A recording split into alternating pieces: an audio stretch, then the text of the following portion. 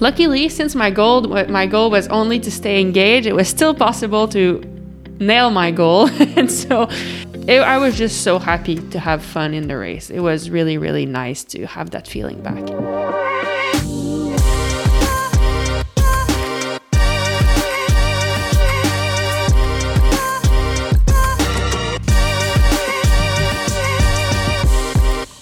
Hello, everyone. Oh, we're already doing this. And welcome to the Muddy Mondays. It's been a long time. I think the last time we recorded an episode was after the Dublin World Cup. So that's, I think, mid-November. November 20th-ish, yes, I believe. I think you're right.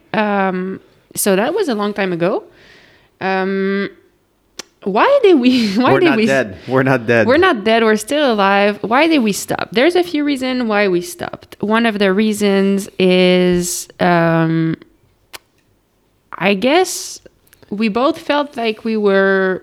I mean, maybe start at the beginning and maybe take us with you from Dublin to Flamanville to Val di Sole. And maybe that'll help explain why there was no podcast after. Yes. Okay. So Dublin World Cup went actually pretty well. That's in my mind, the last race that I'm happy with, that I really felt like I was racing. And so we did do a podcast there. Then we went to Flamanville and I was actually feeling really good heading into that race. And yeah, the race did not go well. I was super disappointed with myself. I feel like I didn't race to my full potential there. So after the race, I really did not feel like recording anything or sharing anything because I was pretty devastated, I would say. I think from another part of this is also these weeks, like Dublin to Flamanville to Val di Sole. If you look at a map from Europe and you pinpoint these locations, you quickly realize that it's a whole lot of logistics to get to one another. So that also sometimes makes it a bit more complicated to record these episodes on Monday, and some of our stuff is gone in the van and we're flying. We don't have the mics. There's many other reasons, but I think all in all, just disappointment and logistics made it not possible to do it. Yeah, and also I think like so last year we really enjoyed doing these Muddy Mondays episode, but we were putting a lot of effort in taking snippets at the races and trying to involve as many other racers or as many other actors of cycling into these episodes, so they made it was interesting and fun for us. But this year, I guess the truth is we spent 3 months together, looking at each other in the eye, and so sitting down and record these and just talk about how the race is. Well, we just drove 10 hours talking about how the race was. Exactly. So we felt bored. Sometimes there's just not much to say. We're like, what do you want to say? What do you want to say? I got nothing to say. You nothing. Okay. Yeah. So that's kind of how it goes sometimes. Yeah, we felt bored of listening to ourselves and talking about ourselves, and we just didn't feel like keeping it going, I guess. But we also don't like to finish things. So what about Flamanville? Yeah, we're leaving Flamanville. We went to Nice in France. First time south of France. That was actually really fun. We had friends over there and friends that live in Quebec. So 2 professional cyclists, Nicolas Zukowski and Simone Boilard. So 2 friends of ours that we've been friends with for a long time. They're both racing professionally on the road and they live in Nice. So Nice was kind of on the way to Val di Sole. So we decided to go there, and at that point we felt like we needed to change environment. We had been in Sittard in the Netherlands for a while and the weather looked pretty crappy. So we're like, okay, let's just go to Nice between the 2 races instead. So we thought it would change the environment, bring back some momentum, some mojo. So we did that. The truth is also, like, we're not home. So whether we're not home in Belgium, in the Netherlands, in Italy, or in France, it doesn't change much. All that we have here fits in the car, and so we just and takes about 30 minutes to pack up. So pack up everything and go elsewhere. Yeah. So and also like we knew that we could get more training in Nice. It was going to be sunny, and they were calling for the start of the very cold and snow and all that stuff in the Netherlands. So yeah, so we went there, and it was actually a fun week. We had some good training. As David said, first time riding there, and it was a really fun place to ride. The weather was nice. The company of our friends was nice. Speaking French was nice. There was some really good food. Exactly. Yeah, they have more. I think France is maybe a bit more proud of their food heritage, and so it's easier to find good coffees and good bread and good meat and good fish and all of that. So it was refreshing. That week was refreshing. Yeah, it really was. My highlight was I remember one of the rides we did with Nick. One time he brought us to a bakery, and they were making, it's a typical dish from Nice. It's called pissaladière. So it's basically a focaccia bread with some anchovies and potatoes and herbs, and just really, really tasty. So that was a highlight of the Nice trip. So it was so refreshing that we got the fuck out of here because we're recording this in Europe. But that week in Nice was so refreshing, we ended up getting the fuck out of there. Yeah. What happened? Well, after that, we went back. After that, we went to Val di Sole. And we did the race there. But actually, before the race, I told Dave that I was ready to go home. So our plan was to stay all the way until the World Championships. But back then, like that was probably December 15th or something, December 8th. And just before the race in Val di Sole, I told Dave that I was not going to make it to the end if we didn't go home. I think what also a part of what you shared with me that led to that moment is that we had some really good discussions with Nick and Simon about being away from home and performances and what we can do for performance and how we approach performance.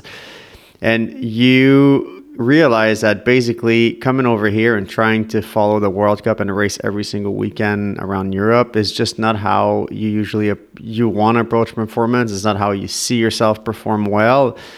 And sometimes being able to share with someone else that's maybe up and coming, that you're like, hey, this is how I've had success. I've had success when I can plan properly.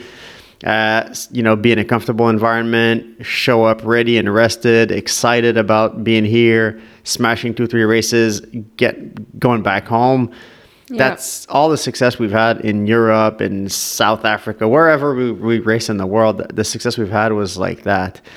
And sharing the difficulties with Nick and Simon about being here full time, which they also are, made you realize that actually I've never had any success. Like even when we came here for longer periods, we had success the first weekend, and then it all just was spiraled downward from there. So that's what you shared with me the morning of the race. I remember this conversation, and I think Simone was sharing like she's been on a professional world tour team the last 2 years, and she said, I feel like I'm not able to maybe dig as deep as I was when I was a junior. And then we chatted a bit about that and like realized that I guess it's easier to maybe help yourself. It's easier to help others than to help yourself maybe, or see that you have a better perspective. And so when she said that, I said, yeah, but as a junior, you had like 2 races that counted in the whole year. You had nationals and worlds, and that was it. So you have like all this time to prepare and get excited about it. And so when train specifically for the course, exactly, watch like some build race it from up home, in your head, get excited. And then when it's time to show up at this event, you're just so pumped that you just want to unleash. Whereas now, like on her pro team, she like the last few years, and I don't want to speak for her, like things are different now. She's actually been killing it this early season, but she had been racing like every week, multiple times a week, and at some point it gets draining. And so exactly as Dave said, like when we had this conversation, we left this conversation and I had 2 realizations. First, I was like, actually I'm the same, like we've been racing so much that I'm not excited anymore. Like when we show up at the race, I'm hardly even nervous. I'm just whatever is like another one, because there's been so much, and I realized that to me that's not what I want, and that's not how I perform. Like I'm not, I don't know, like maybe some people are able to perform super well in that way and they just like do the job, and I wish it was me. But for me, like if I want to perform on the highest level or highest stage, I kind of need to like have 100% of myself. Like I'm not going to perform well if I'm only 70% of myself. And so, yeah, that's kind of, that's what we realized. And I also, chatting with them and having some just good conversation. We had dinner with them and it was just fun. And then went back home and I'm like, oh my God, I haven't felt this good ever since we got to Europe. I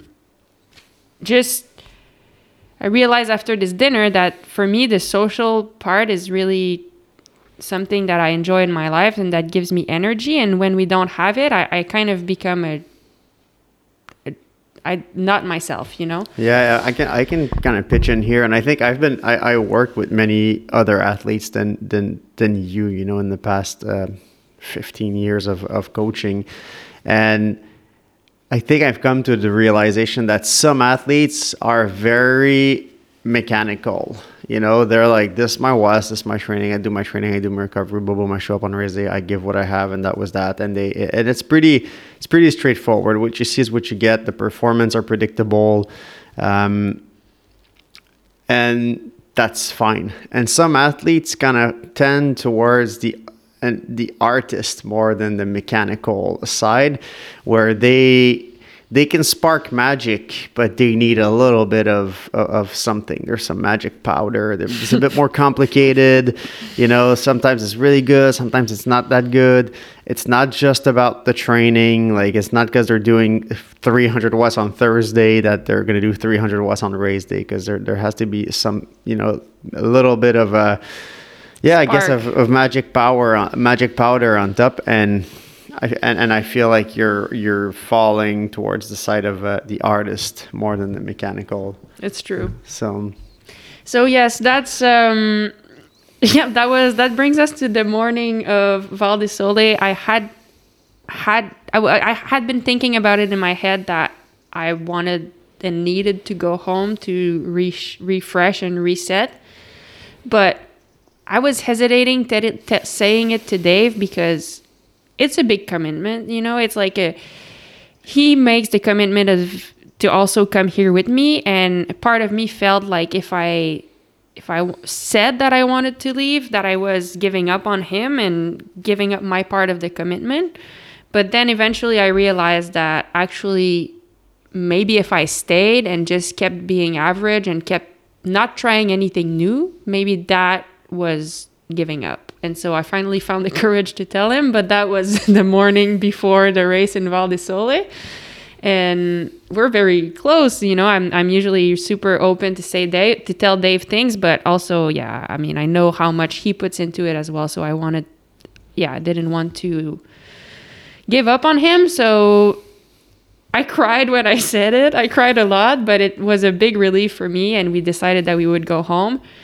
But then I felt so empty during the Val di Sole race, because I guess crying before a race is not a great idea. So yeah, as much as I tried, it wasn't great. So I still finished in the top 10. It was fine, but it was not like my best race. So after that, we drove back to Watersley and booked some plane tickets back home right away. The next day, and we got home. Turns out Dave was happy that I told him that. It's always better to be honest. If you're a listener of this podcast, by now you probably got the drift that I'm not. I really like it in North America. I'm not romanticizing my time in Europe. You know, I'm coming here because we're doing this, but I have zero fucking interest coming over here for vacation or just, you know, being around the races if it wasn't for Mags. Like when she said we're going home, I was like, oh, I'm totally fine with that, you know, and I think we could do well at home. And truthfully, we've really done better in Europe coming from home, so not staying here. So I thought it was a great plan, good idea. And again, honestly, that was our plan originally. Last year we sold everything we had over here. We didn't want to come back for extended period, but I think you got excited when you won all the US races and then got almost on the podium at the World Cup. And so all of a sudden this like excitement took over, like, oh, let's go. But I was you know that, but I was not convinced coming over for an extended period was the best idea. And so when you said that we should return, I'm like, I think if there's one way to salvage this season and make amazing results later on, that was the way. To me, the way, like, we could have stayed and just finished, but that's not what we're shooting for. We've done that millions of times. We want to have good, like, spark in the races. So I think that was the best way forward. So I was happy. We had a great time at home. Not to talk about, we could talk about thousands of minutes about how fun it was at home, but we had a great time with some really good training conditions, actually. Trainer in the basement, gym, run. The fat bike conditions were good, so we could do some double days and longer rides outside, cross-country skiing, running, family, food, comfort. It was good. It was like we good. went for a reset and we got that. Our first Christmas in 8 years with the family, so that was pretty decent. So I think it was, in the end, a good decision. And then when I felt ready, we booked the tickets to come back. We came back. Then we did the race. And it sucked again. Yeah, then I sucked again, even more. Like, because, I mean, truthfully, I hadn't sucked that bad. Like, I hadn't been doing poorly, but I also felt like I wasn't at my full, able to race at my full potential. But then we came back for Hullegem in Zonhoven in early January, and that was a total disaster. So, that was a really hard time. But then we came to Spain, and slowly, day by day, the mojo's been coming back. It didn't come back magically. It took a lot of more tears, more hard conversations, a lot of work on myself and on Dave's side. But day by day, the mojo came back, and training, I mean, that's the thing. The training has been going well, and that's not been the problem. My problem has been 6 inches above the shoulders. But I think things started going better. And I mean, let's talk about that. Let's stop talking about myself for a while. Let's talk about where we are. So we are in Calp in Spain right now. Awesome place for riding. Yeah, super nice spot. Calp is like a highway between the sea and the mountains, basically. And so we're on the seaside of it. So we're by the beach. 15 minutes out of our house, there's like these amazing 20 to 60 minute climbs, or maybe 20 to 40 minute climbs, infinite amount of them. It's about 15-20 degrees and sun pretty much every day.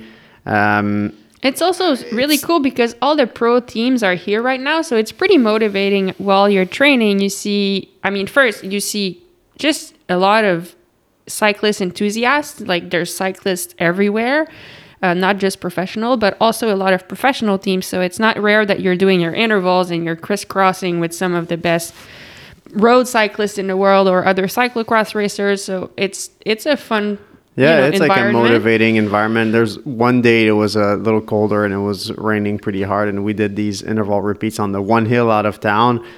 And that hill is 3 kilometers long, so it lasts about 10 minutes. And I swear to God, there must have been 1,000 cyclists doing ups and downs, the same thing, so you're always passing someone or being passed. And like, generally speaking, I think because of all the pro teams that ride 3 wide with a team car in front and in the back, people are pretty nice to cars. That's true. I feel like this is also a big part of their economy around here. Like, this town is pretty dead if it's not for cycling right now. It would be pretty quiet.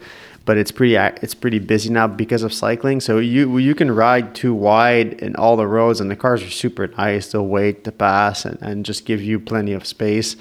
So very nice area. We liked it last year. We spent 3 weeks here. So we already had a rental. So we figured we'll come here and train. And there's a World Cup here that happened yesterday. So yeah. So just before we talk about the World Cup, I would actually recommend this place for if you're looking for a nice place to ride at this time of year in Europe and you want to like make a trip out of it. It's actually really cool here in Calp. So Yeah, we've been to a lot of places in Spain, and I think I think this here and Mallorca, to me, are my favorite. I think they're as accessible. I mean, Mallorca's an island; it's another flight. Here, like if it's a layover as well. Like you land somewhere in Europe and then you fly a small airline to here. We've been to Malaga as well, which we both didn't like as much for the riding. And Girona is super nice, but it's also colder. It's higher up in altitude and higher up on the map as well. So at this time of year, they got snow, I think, a couple of days back. So yeah, Calp, highly recommended. Even if you're not super fit, if you're North America, this is the middle of winter, you want to start riding again. It's hard to go in the Alps, or it's hard to go in places where the climbs are steep or the climbs last forever. here it's awesome. Here it's pretty smooth. They don't last for long. At this time of year, it's super cheap. We have this like 3-bedroom villa with a pool and an outdoor kitchen and everything for about $100 a night. So very affordable. Good food, plenty of restaurants. Yeah, nice place. Benidorm World Cup. So last year I had really enjoyed this race. It's the course in Benidorm is like it's pretty incredible what the course that they're able to create with absolutely nothing. Like it's not a park, it's not nothing, but it's actually really fun. They are kind of patching together some bits of roads and a little bit of grass and sand and a bunch of different surfaces, a little bit of trails as well. And it makes for a really fun course. It's very fast. So makes for maybe a little bit of tactical racing. Your placing is important, but super fun race. A race that makes there's so many changes and turns and stuff going on that it makes it easy to stay engaged. And also the fans really love the race. So there's a lot of Spanish fans. And I think I remember talking about it last year for the episode of of this podcast. But it's like when you get out of Belgium and Netherlands, it's a whole other vibe for cyclocross. It's not like sad, drunk. I mean, they're not all that. Let's not make it so bad. But like it's not like. It's just people are excited. People are really excited that there's this one big World Cup here, and there's kids and like you always you never negative, and you don't want to be negative, and that's you. That's fine. But how many kids have you seen at Belgian races? No, there's never a kid. It's 50-year-old males smoking cigarette, drinking beer, watching the races, and they're cheering for the one rider that they like. And other than that, it doesn't feel like a party, really. Mm-hmm. When you get out of Belgium, these races are, here there's like clubs of kids. There's 100 kids from the same riding club. They're all asking for bottles and gloves and autographs, and it's really more upbeat. I think the weather plays a lot too. It's easy to bring your kid out for an event when it's 20 degrees in sun than when it's 0 degrees and pissing rain. But I just think it's a lot more upbeat, way more positive vibes around the event. Everybody's excited. Everybody from Belgium is excited to be here because it's nice and sunny. Yeah. It was cool. And actually, like, fans were lining up the whole course. So there were people cheering and screaming the whole time for us in the race. So really, really fun vibes. So that was, our experience last year, but it was exactly the same this year. And in terms of racing, finally flipped things around. So I'm really happy about that. My goal getting into the race was just to stay engaged. And I wrote more in details about it, like on kind of opening up a bit of my mindset process over the last few weeks. I wrote about it in the newsletter. So for more details, you can read that. But generally, I just wanted to stay engaged because that's what's been lacking the last few races. I felt like I was stuck in my head a little bit and not able to just simply race. And so that was my goal. And I had like little cues everywhere around the course to make sure to always remind myself like, okay, here I do this, here I do that. And that way I could stay engaged. And so the race, like really quickly, actually it started pretty bad. I mean, I had an okay start, but then Denise Betsema crashed right in front of me. And so I just had time to brake and didn't hit her. But then I was fully stopped as everyone was going fast. So when I got back on the bike, I was pretty far back. And luckily, since my goal was only to stay engaged, it was still possible to nail my goal. And so I started chasing and riding. I was feeling super good. So I think I went from like 45th place or whatever and finished 15th in the end. So I was moving up the whole time and feeling good. And yeah, so I was just so happy to have fun in the race. It was really, really nice to have that feeling back. It's cool also to just see like you are putting out lap times that put you in a position where we think you can race. You know, sometimes you're like, oh no, you're better than you're doing. You're better than you think. And you have no fact to prove it. You're like, well, I don't know. You know, like yes, like we think you're better, but we don't know. But like the lap times we're putting there would put you in a position to play with girls that we think you can play. So. Yeah. So it was a good upbeat vibe. It's so nice outside that you actually rode back home. Yeah. Then I rode back home with Lucinda. So that was fun. nice, and yeah. So we've created momentum, and that's cool. So we're gonna try to keep building on that. Yeah. What's coming up next is 2 more weekends. So there's the Hoogerheide World Cup next week. Our plan is to stay in Spain all the way until Friday, and then we'll fly and do Hoogerheide. One thing we didn't mention is we didn't bring back Mia, our dog, for the second part of the trip. So we miss her, but at the same time, it allows us to travel more efficiently because we can just fly in and out to Spain and back to Hoogerheide. If we had Mia, we would have to drive. So that's making things maybe less fun because we miss her, but at the same time much easier for the job that we have to do. So we're going to Hoogerheide next weekend, another really fun race that I love. And after that, last race of the season, World Championships in Tabor in the Czech Republic. So that's what we have coming up. We will make an effort to update you after the next weekend to make sure we can finish this season just properly. We didn't want to leave unfinished business with this podcast, so we'll keep you updated until the end.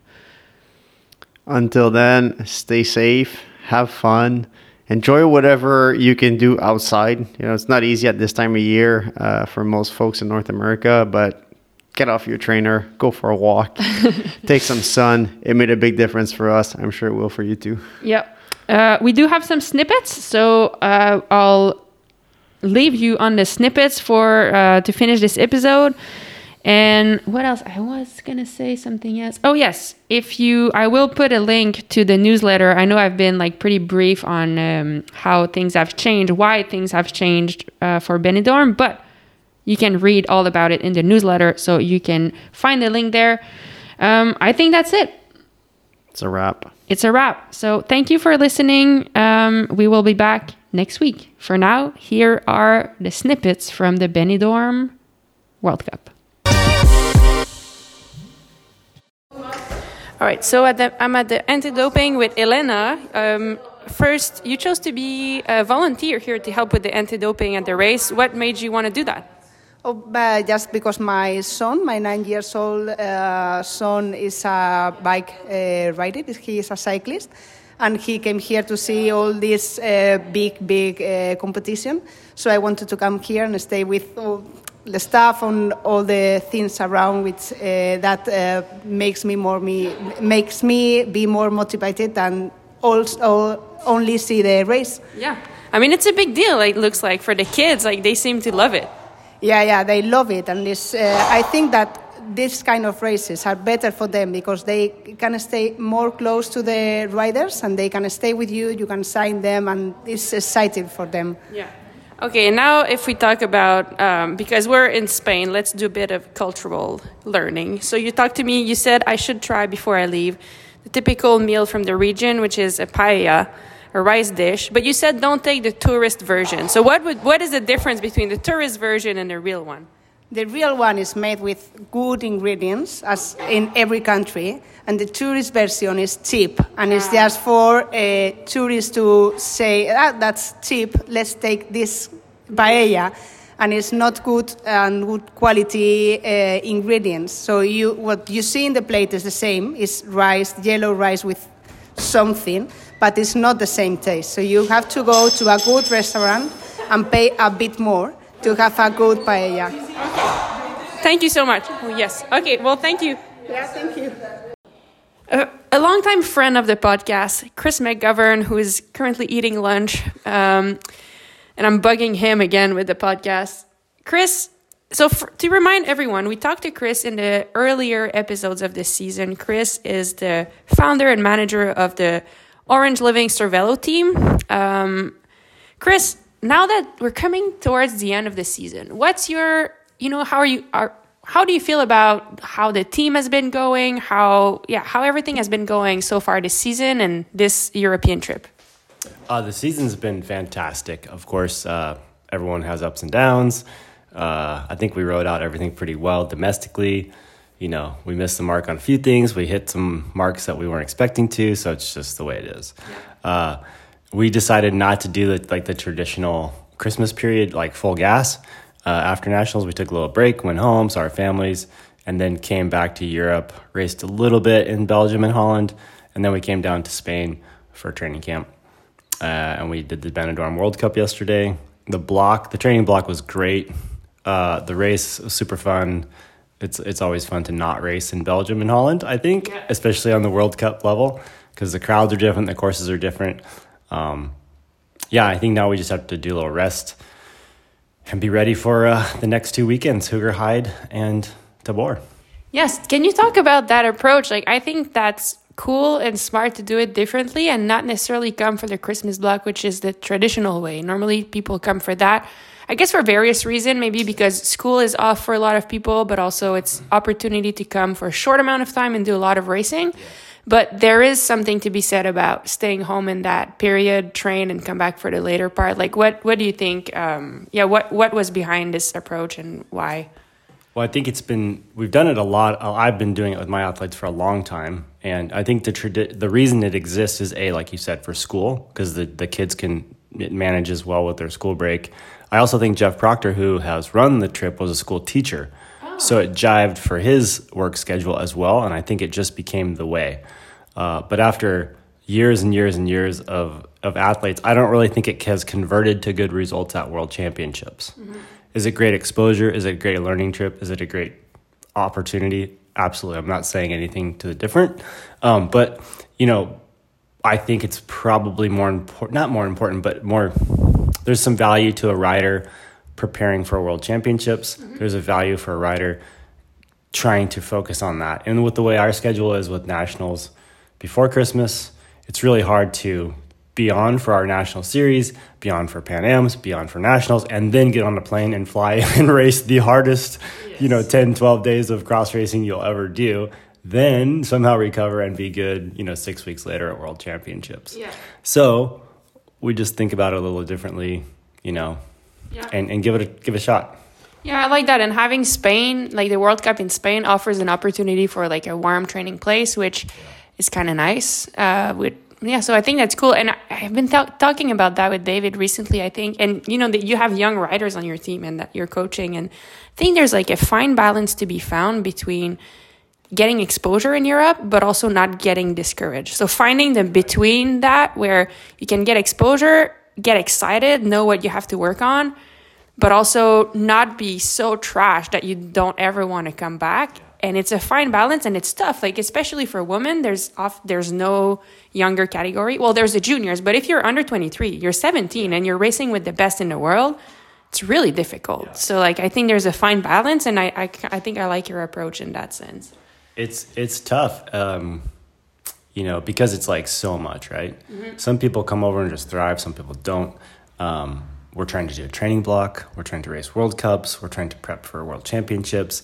And just emotionally, like when you don't race well and you've been doing the training and it's like, and maybe you don't race as well as you want, and there's all that whole comparison component going on. You do well in the States, you're like, your ego's kind of like, what's, you know, all these questions, you know. I know. And it's a horrible space, and I think it's a horrible space to be in by yourself, just stewing.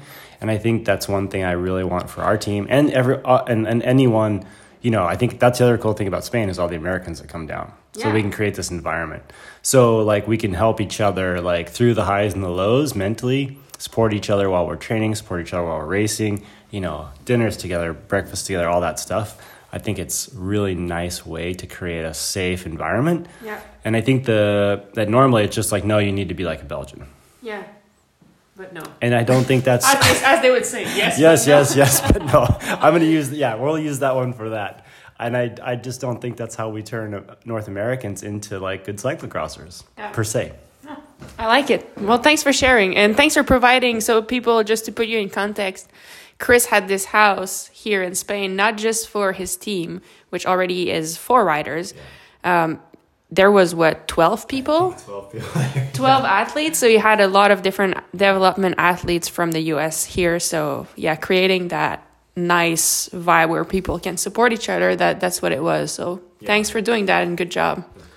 But also, like, let it be known that he picked a room for himself this time. So he had a bed. This is Which the he first deserved. First time this season, he had a The bed. riders picked it. The riders picked the bed. The room. Good. I mean, I was 2 days, 3 days. so Chris Recognition right there.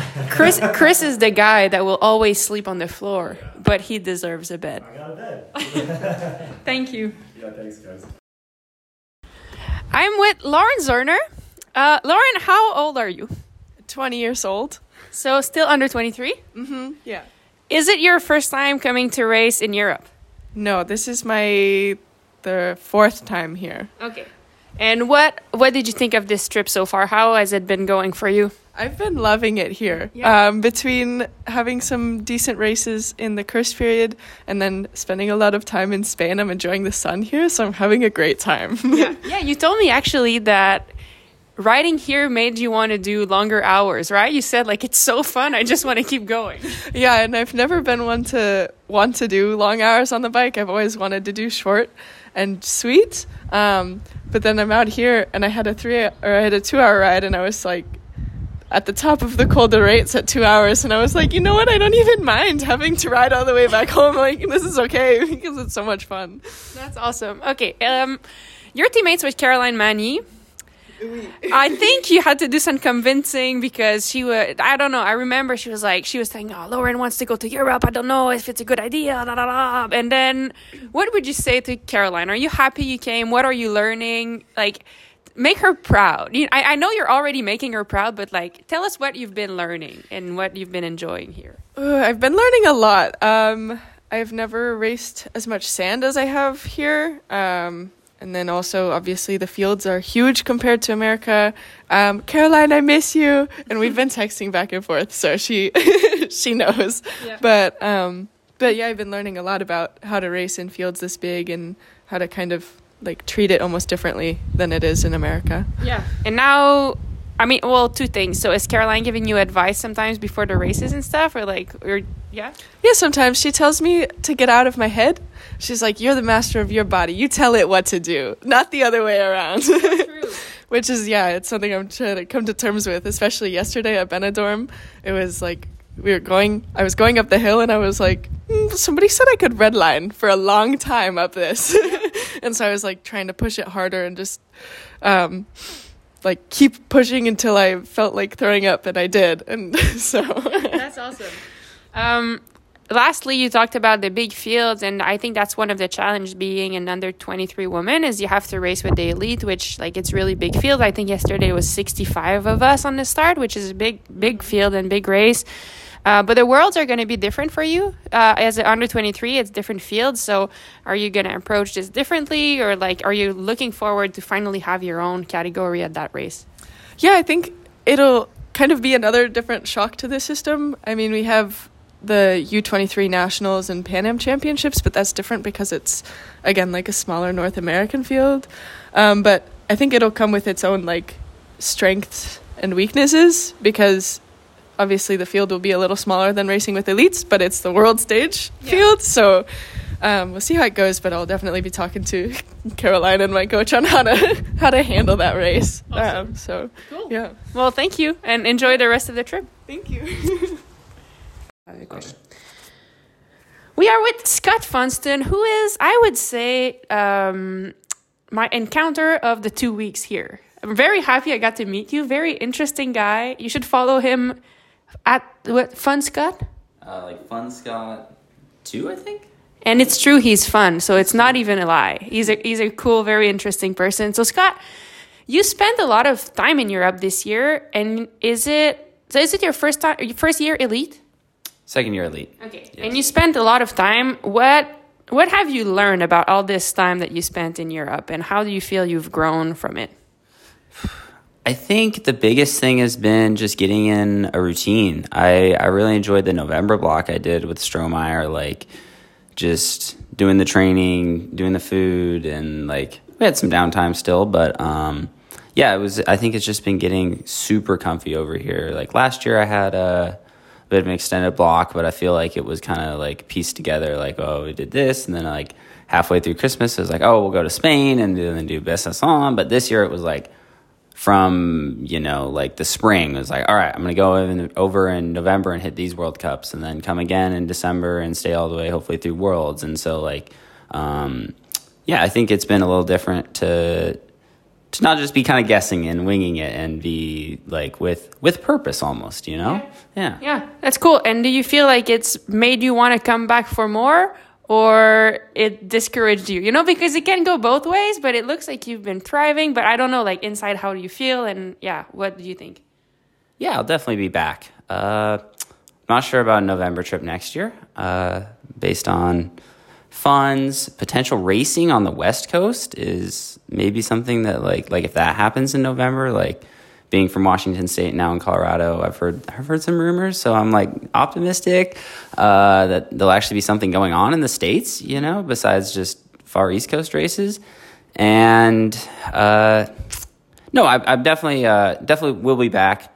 I would say I'm never fully satisfied. There's been bright spots and low spots, and honestly, I really just want to put a whole race together. I feel like every race, there's been some highlights, but besides Golgum, I haven't put together, and even that had a few bumps. But it's just so hard to put together a complete hour over here, and it would just be super fun one day to like nail the start, have great legs, like making passes, get stuck into the group. But yeah, 2 more races, it'd be fun to do really well there. Well, it will come. You're still very young, so cool. Thank you. Good luck for the Worlds and what's coming up. Yeah, thank you.